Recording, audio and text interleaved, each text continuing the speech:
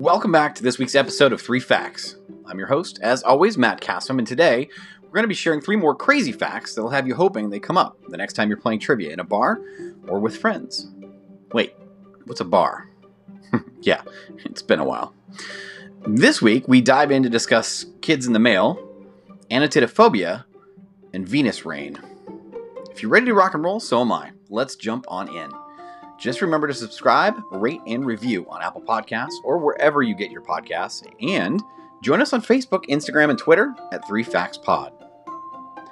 Our first fact of the week is about kids in the mail. Puzzled, aren't you? That's okay. What I'm talking about is the fact that before 1913, it was perfectly legal to mail your children through the U.S. Postal Service to grandma's house or wherever you wanted to send them. There just were no rules clearly defining what you could or could not mail. The first story of this is about an Ohio couple who paid a whopping 15 cents to mail their infant son, insured for $50, to his grandmother's house about a mile away. It's not like he was packaged up either. They just handed him over to the postal worker who delivered the infant unharmed to his grandmother's house on the other end. So between 1913 and about 1915, there are at least 7 documented cases of people mailing their children using the U.S. Postal Service. The longest mailing of a child through the U.S. Postal Service? 720 miles from Florida to Virginia for the same 15 cents. For our next fact, I have a question first. Do you ever get that sinking feeling you're being watched? Worse yet, are you afraid that whatever's watching you has webbed feet? Well, find out all about it after the break.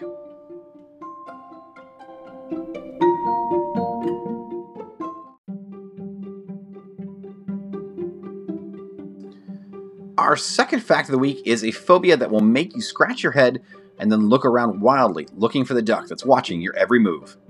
It's called Anatidaephobia. It is the irrational fear that somewhere, somehow, there's a duck watching you.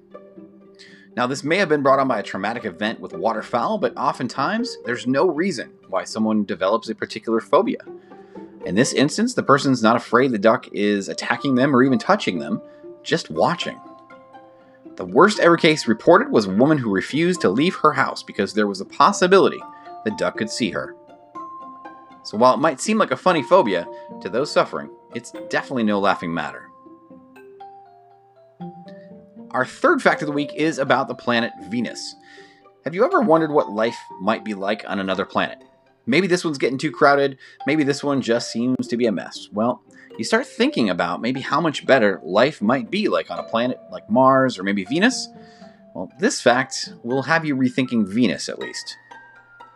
You see, on Venus, it rains or snows metal. Don't want to get caught without your Kevlar umbrella now, do you? So how is this possible?